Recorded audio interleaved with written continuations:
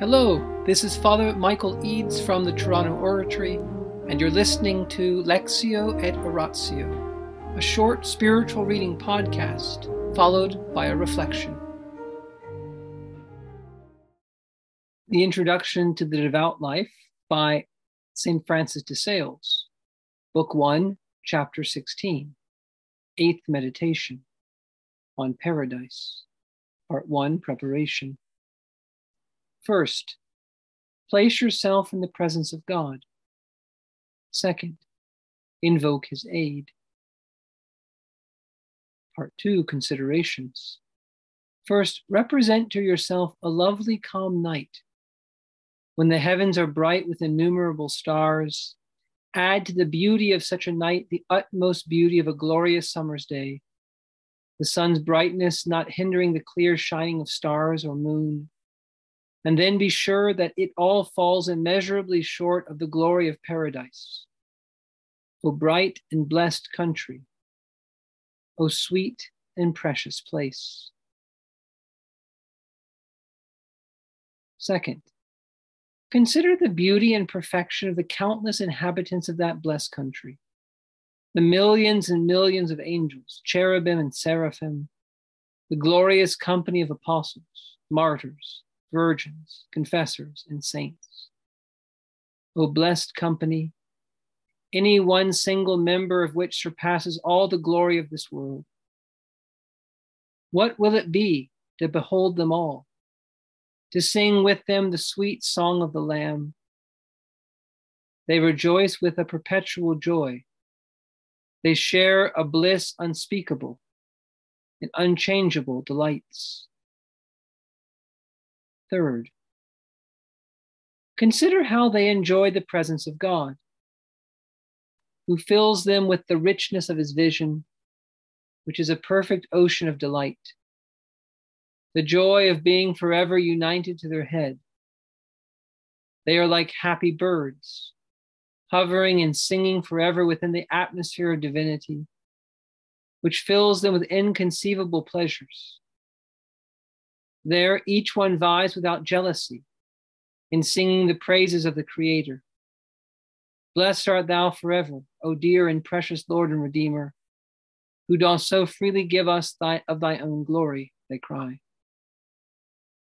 And he, in his turn, pours out his ceaseless blessing on his saints. Blessed are ye, mine own forever, who have served me faithfully and with a good courage. Part 3, Affections and Resolutions. First, admire and rejoice in the heavenly country, the glorious and blessed New Jerusalem. Second, reprove the coldness of your own heart for having hitherto so little sought after that glorious abode.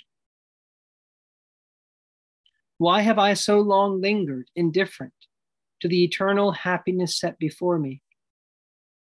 Woe is me, that for the sake of poor, savorless earthly things, I have so often forgotten those heavenly delights. How could I neglect such real treasures for mere vain and contemptible earthly matters? Third, aspire earnestly after that blessed abode. For as much, O dear Lord, as thou hast been pleased to turn my feet into thy ways, never will I again look back. Go forth, my soul, towards thy promised rest. Journey unweariedly to that hoped-for land. Wherefore shouldest thou tarry in Egypt? Fourth, resolve to give up such and such things which hinder you on the way, and to do such others as will help you thitherwards.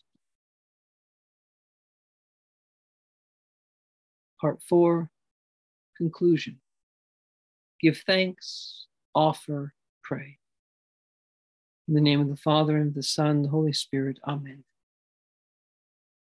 Angels of God, our guardians dear, to whom God's love commits us here, ever this day be at our side, to light and guard, to rule and guide. Amen. O Sacred Heart of Jesus, teacher of teachers, have mercy on us. Saint Philip Neri, gentle guide of youth, patron of thy own, vessel of the Holy Ghost, pray for us. In the name of the Father, and the Son, and the Holy Spirit. Amen. Why does St. Francis de Sales, in this 8th meditation, not even explicitly call the 4th part, the conclusion, a conclusion? He seems to not even use the title here. And why is the first part, the preparation, so short? Make yourself aware of the presence of God, then ask his aid. Well, because the main point of Christian meditation is to use your mind, that is your intellect, in considering the life of Jesus and the truths that he has revealed. And then to move your heart by those considerations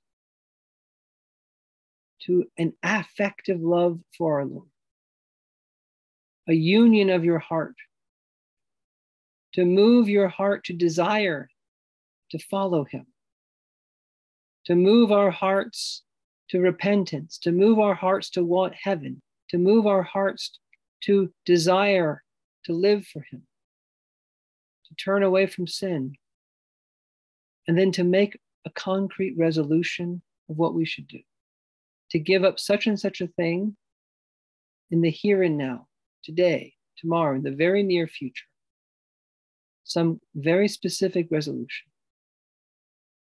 Now, at the end of that, we make a little conclusion. We give thanks for this prayer. We offer ourselves to the Lord. We pray for the grace to put into effect what we felt in the prayer, what we've thought about. But the main subject is the considerations and the affections. And if you are struck by one consideration, you don't have to keep going. You don't have to go through them all. If your heart is moved by a certain affection, stick with that. And there's usually a kind of progression. He starts with something more sensible, more obvious, like the stars in the sky. He then moves to the second consideration, to the countless beauty of the inhabitants of heaven. If the stars are beautiful, so the saints in heaven are even greater. And then he moves up even higher to the very presence of God, the eternal life of the Trinity, the inconceivable pleasure of the Father, Son, and Holy Spirit. You see, he progresses, sensible things, human persons and saints, the divine persons. If any point along the way you feel moved to stop, then stop. Pray as you can, not as you can't. The Lord does not want us, however, simply to feel good feelings, to be moved to the love of God. He wants us to make concrete resolutions. But once again, these concrete resolutions should not dominate the prayer because we get distracted. If you start thinking of this specific situation here and now, then your mind will be taken away from our Lord, from the glory of heaven, from the consideration of who he is, from admiring him, from reproving your coldness. You'll get caught up in something here and now. That should only be at the end of the prayer.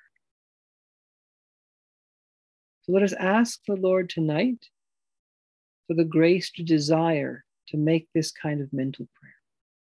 We should not forget that St. Francis de Sales says the grace of God, the power of God enters our life primarily in two ways: the sacraments and mental prayer. And meditation is one of the main forms of mental prayer. In the name of the Father, and the Son, and the Holy Spirit, amen.